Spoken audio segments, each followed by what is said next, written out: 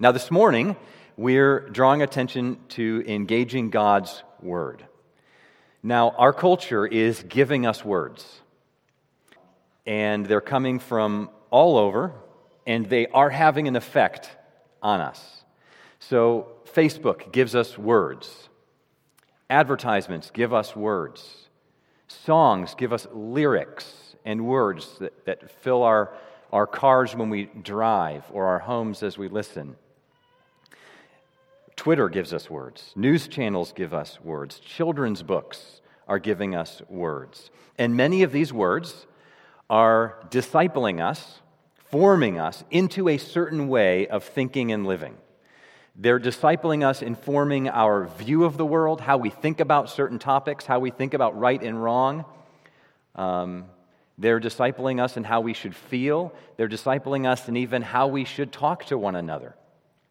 Angry rage is a common way of communicating today, and some people you can get the idea that if you really care about this, you've got to be mean about it, and quick and short about it. And so the words are often, in our culture right now, increasingly focused in these ways on radical political ideologies. And they're coming at us with force, and they have psychological pressure, and they're having a cumulative effect on us. It's stirring polarization and anger and anxiety. And so we're all immersed in different ways at different times in this sea of words in our culture. And so what do we need?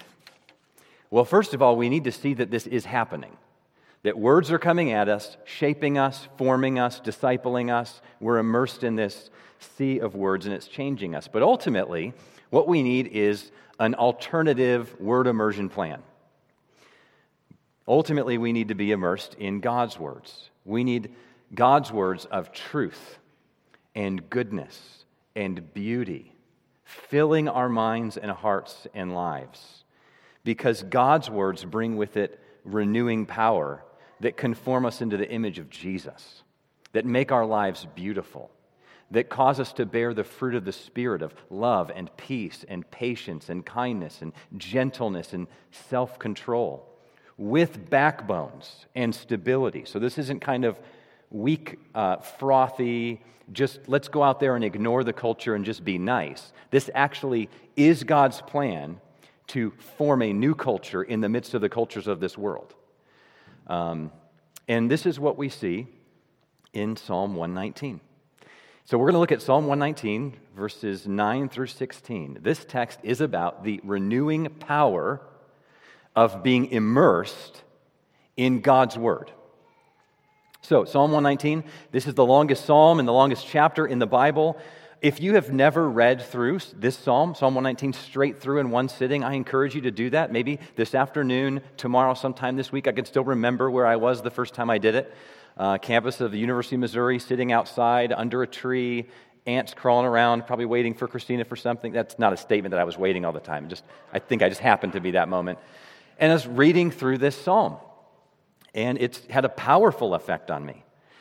The psalm has 22 sections, one for each letter of the Hebrew alphabet, and we're looking at the second section. And every line in this section begins with the Hebrew letter Beit. And so that's how this is structured. So let's read this together, beginning in verse 9. How can a young man keep his way pure? By guarding it according to your word. With my whole heart I seek you. Let me not wander from your commandments. I have stored up your word in my heart, that I might not sin against you. Blessed are you, O Lord. Teach me your statutes. With my lips I declare all the rules of your mouth. In the way of your testimonies I delight, as much as in all riches. I will meditate on your precepts and fix my eyes on your ways. I will delight in your statutes. I will not forget your word. So this is about the renewing power of engaging God's word, or immersing ourselves in God's word. It teaches us the importance of engaging God's word, the focus of it, and the practices for it. So let's consider those together. So first, the importance of engaging God's word. The first few verses here show us a couple reasons, of the main reasons why it's important. First, it guides the course of our lives. So you notice this section opened with a key question. This is the key question of the section. The very first line asks, how can a young man keep his way pure? Now, do you see that word way? That's a Hebrew image often referring to the course of someone's life. We're viewed as walking along a path. We have a way that we walk, a way that we live, a course of life that we follow. So he's thinking here about everyday life. So he's thinking about his life every day, the direction he goes, the steps he takes. And he says he wants his way or his path, his daily life to be pure. Now, a previous generation would often use this word pure to refer to sexual purity. So that's often what comes first to mind, especially associated with a young man. But the Hebrew word here is used more broadly to refer to being clean or blameless, having a clean or blameless life before God. Not perfect obedience, but real obedience. So he's asking, how can my life be lived in such a way that is in obedience to God? How can my life be clean? And when I sin, receiving sacrifice and forgiveness, but how can I be clean? And notice he refers to a young man. So younger men, this sermon is especially for you. How can a young man have the course of his life be set in a direction that pleases God? So what you do today in high school, your 20s, will set a direction for your life. Each step you take will reinforce that direction. But this isn't just relevant for young men. It's for men and women, young and old. He's probably a young man writing, and so he's really essentially saying, how can I keep my way pure? And so we all can ask that question this morning.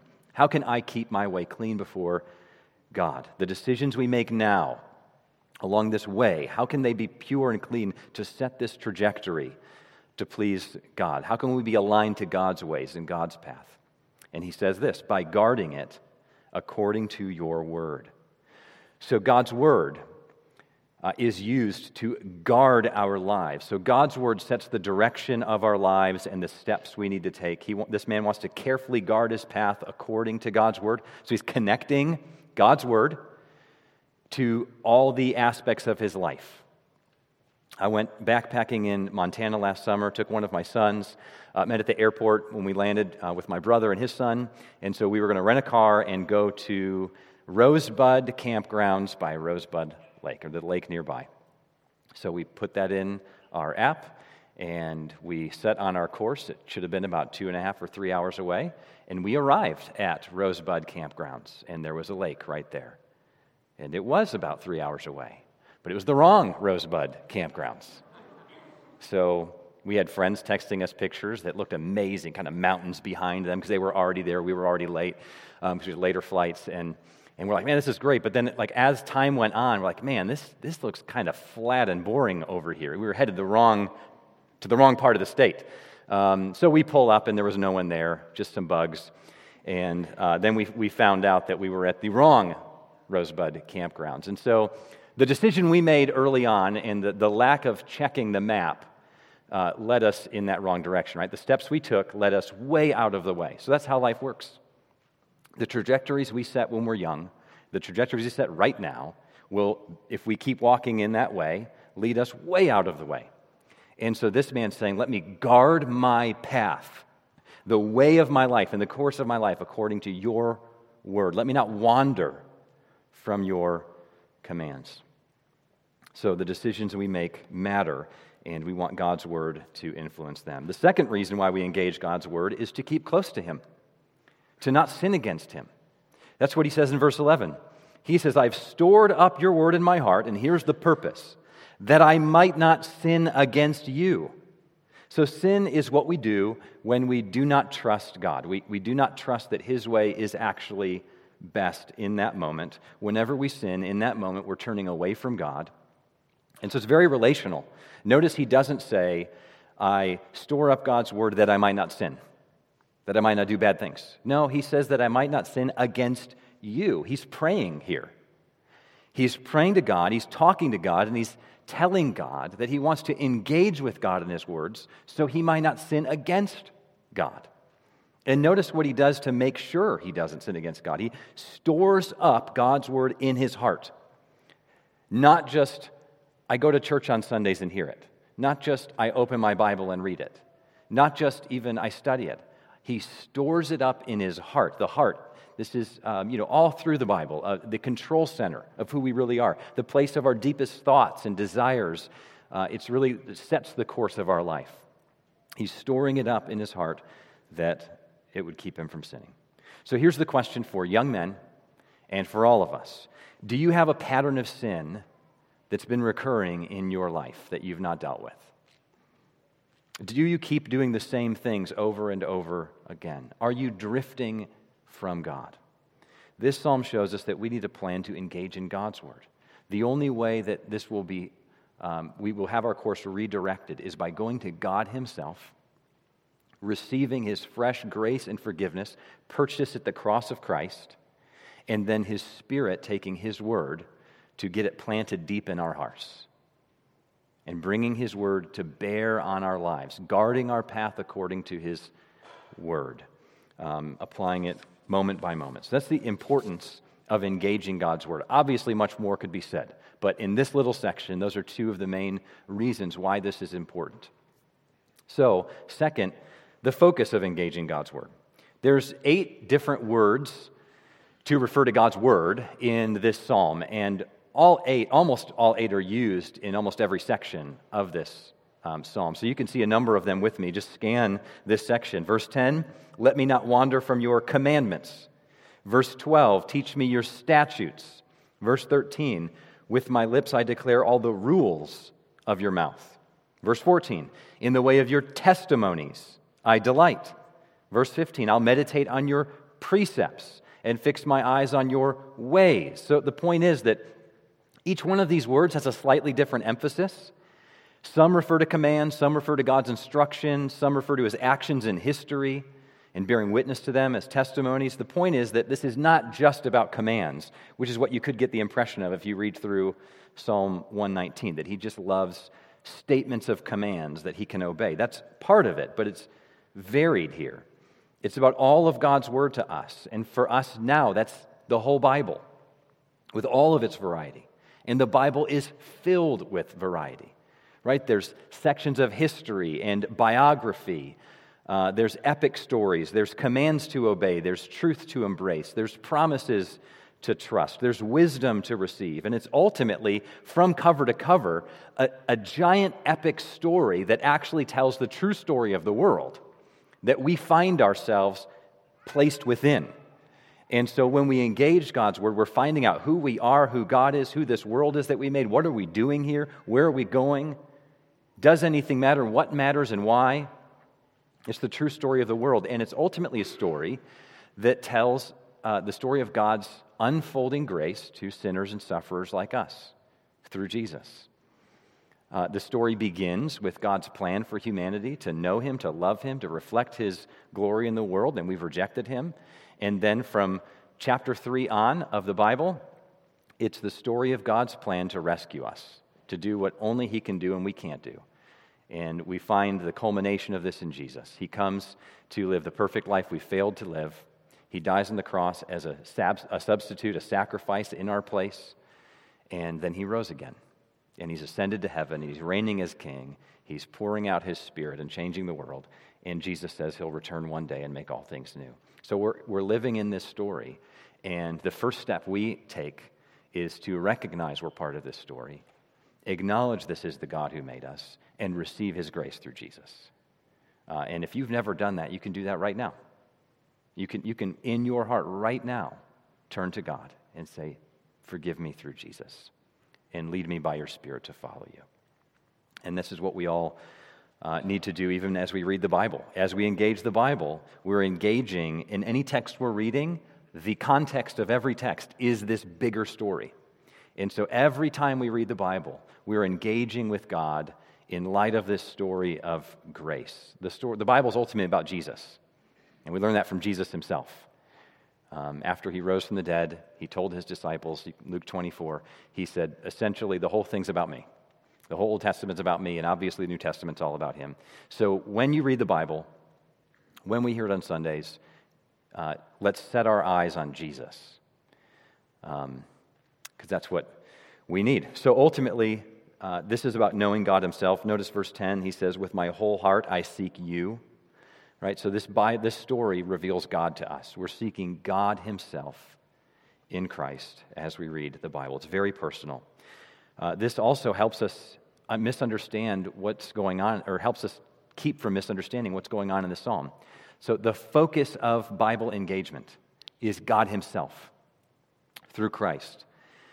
We could get the impression, though, reading this on kind of a first pass, that this man just loves the letters on the page, right? We can read this psalm and think, what is with this guy just loving the Word so much, loving God's Word so much? Some people have accused Christians of bibliolatry, right? Worshiping the book rather than worshiping God. But all through Psalm 119 here, this man says he delights in God's Word. He treasures God's Word. Why? Because it's God speaking to him. All right, the Bible is God's speech to us. It's how we commune with him. It's how we know him. And so we don't worship the Bible, we worship God and therefore treasure the Bible. This is why we treasure the Bible, not because we worship the book, but we worship God. And this is how we know him. So it's like someone treasuring a love letter, right? You never accuse someone of worshiping a letter. It's an extension of that person because they're communicating to you. So that's the ultimate focus of Bible engagement. We're dealing with God here. We're relating with him. But what does it actually look like? What does it look like to engage in God's Word? Well, let's move to the practices of engaging his Word.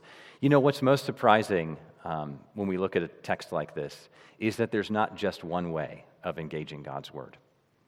It's not just about daily Bible reading. It's not even explicitly mentioned, though engaging with God's Word daily is assumed. So this is an invitation to us to engage in God's Word in a variety of ways. So here's 6 ways that we see here.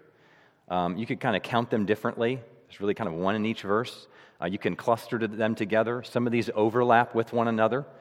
So we'll just look at it in terms of 6. So first, apply it. Or in the words of this psalm, guard your life according to God's Word. So this is verse 9.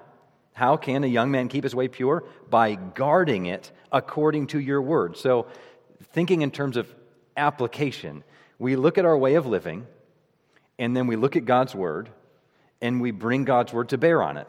So we guard our way according to God's Word here.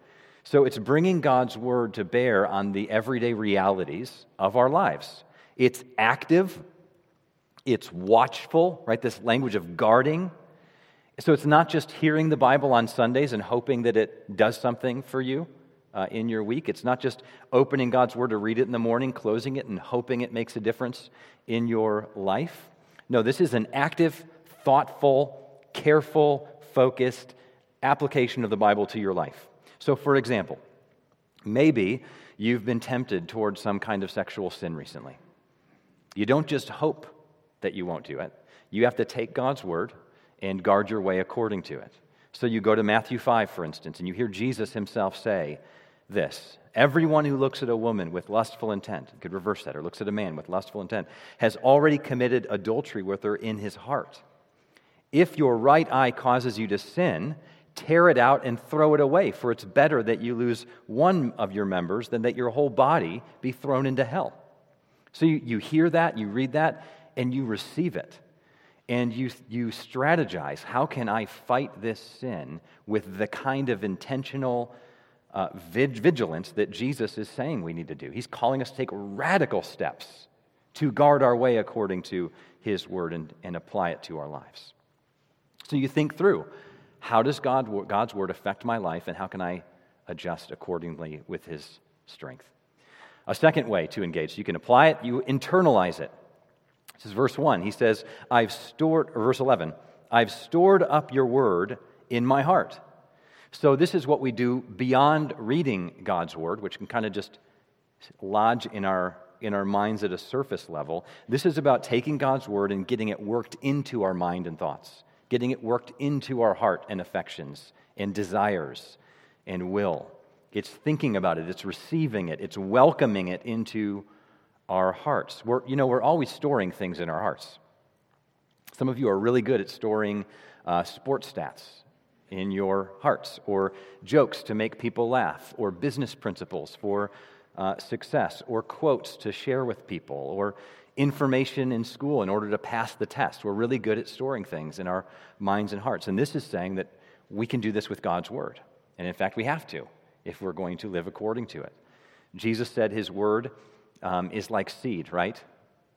And it's tossed out into the world, and that seed lands on different grounds, different kinds of soil, and that's the human heart.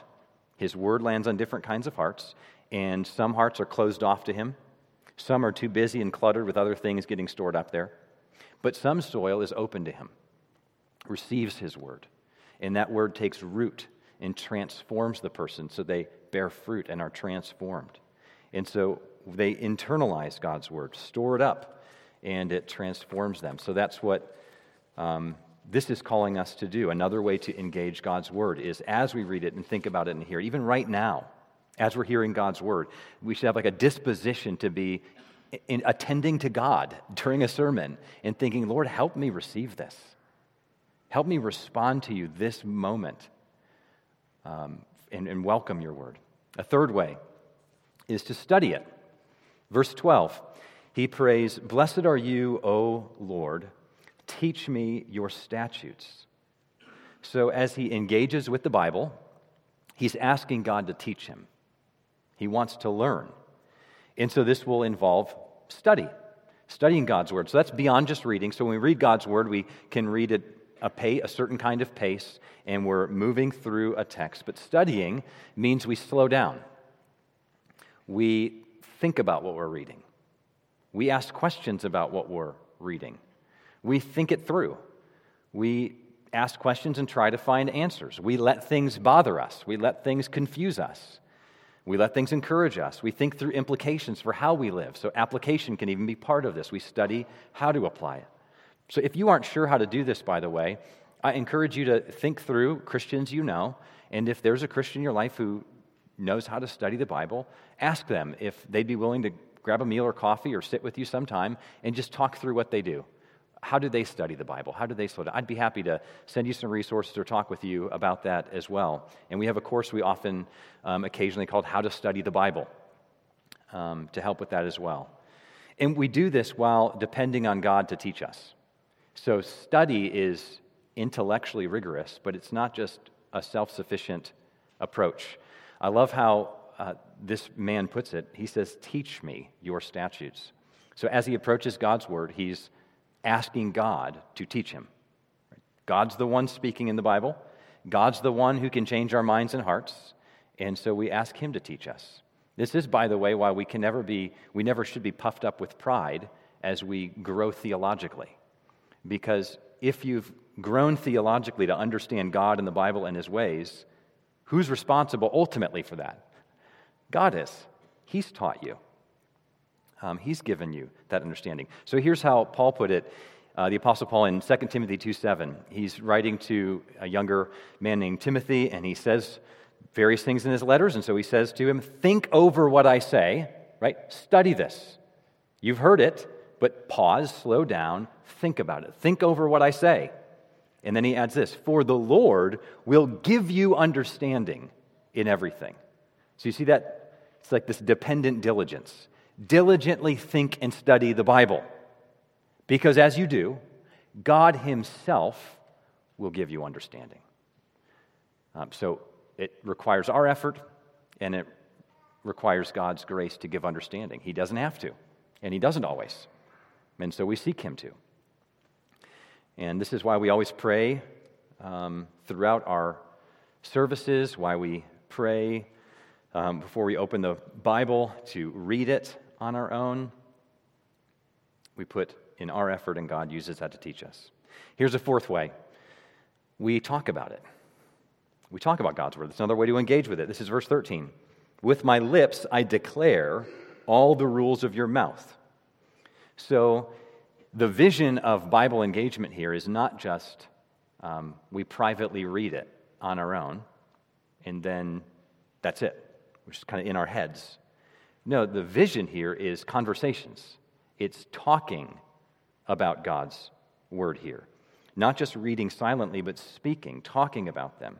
So one way to engage in God's word is to talk together about God's word. So we want this to continue to be a mark of our culture as a church, where conversations are about the Bible, are about Jesus and his word, where we're talking about what we're learning, what we're confused by, how we're encouraged. Encourage you as we talk after service and engage. Maybe one of the things you can talk together about is, hey, we just heard God's word read and we sung it and there was a sermon on it. What hit you, right? What did God do in your mind or heart during that time? Was there something you learned that was amazing to you? Was there something challenging to you? What are you confused by? How are you engaging? And same with Bible reading. Ask one another, what are you reading these days and what's encouraging? And if you suspect that maybe they're not, then the softer question to ask is, or just to offer something that you're reading and say, what do you hope to be doing in God's word this year? You know, we have aspirations at least to do this. We don't need to make people feel bad for not. So just how do you hope to engage in God's word this year? But if you know people are, then just ask, what are you reading? And then share something that's either confusing to you or encouraging to you that you were reading that morning or that's been on your mind. Ask them what they think about it. Just Bible conversations together as a church. By the way, as a side note, it's possible too that when he says, with my lips I declare all the rules of your mouth, it's this speaking, this recounting is the word. This could be kind of verbal meditation as well. Personally, just kind of like with my lips, I recount your words. So it could even be just reading out loud, which can be a really helpful thing to do as well with God's word by yourself. Here's a fifth way. Meditate on it. So you can apply it, internalize it, study it, talk about it. And this really overlaps with internalizing it, but there's a specific focus here. Meditate on it. Now, meditation, that's a word that's being used more and more in our culture. Various practices of meditation are becoming increasingly popular. There's YouTube coaches for meditation. You can have a channel that'll say phrases to you that you repeat back as a way of meditation in the morning. And I frankly have tons of concerns about a lot of that. I think it's super unhealthy and spiritually dangerous. But my point here is that whatever we're thinking meditation, as people talk about it in our culture, the Bible talks about it. It's a great word. It's a great practice, but it's very specific in the Bible with what it means. And we see it here in verse 15. I will meditate on your precepts and fix my eyes on your ways. So this kind of meditation is about us fixing our mind on God's word. So there's an object to our focus, and it's God himself and his speech to us. We meditate on it. The Book of Common Prayer refers to this as inwardly digesting God's word, right? So we don't just let it kind of just hit our minds like food kind of just stays in our mouth. You inwardly digest it. Here's how J.I. Packer explains it in his book, Knowing God, which anytime I mention this book, I just always want to add, if you haven't read it, go read it. Knowing God, J.I. Packer. Okay, so here's what he says in there. Meditation is thinking over. So this is explaining what it is. Meditation is thinking over and dwelling on and applying to oneself the various things that one knows about the works and ways and purposes and promises of God. It's to let his truth make its full and proper impact on one's mind and heart. Okay, so thinking over, dwelling on, applying to yourself so that God's word can have its full and proper impact on you. The full and proper impact is not you read it, That's the start. That's exposure to God's word, reading it. So you've got to let it make its full and proper impact on your mind and heart. It's transformative work. And meditation is what does that. So I think for some of you, this could be the missing key in your engagement with God's word personally. You want to know God. You do delight in his word, at least at times. You want to love his word more. You want it to change your life, but you feel stuck.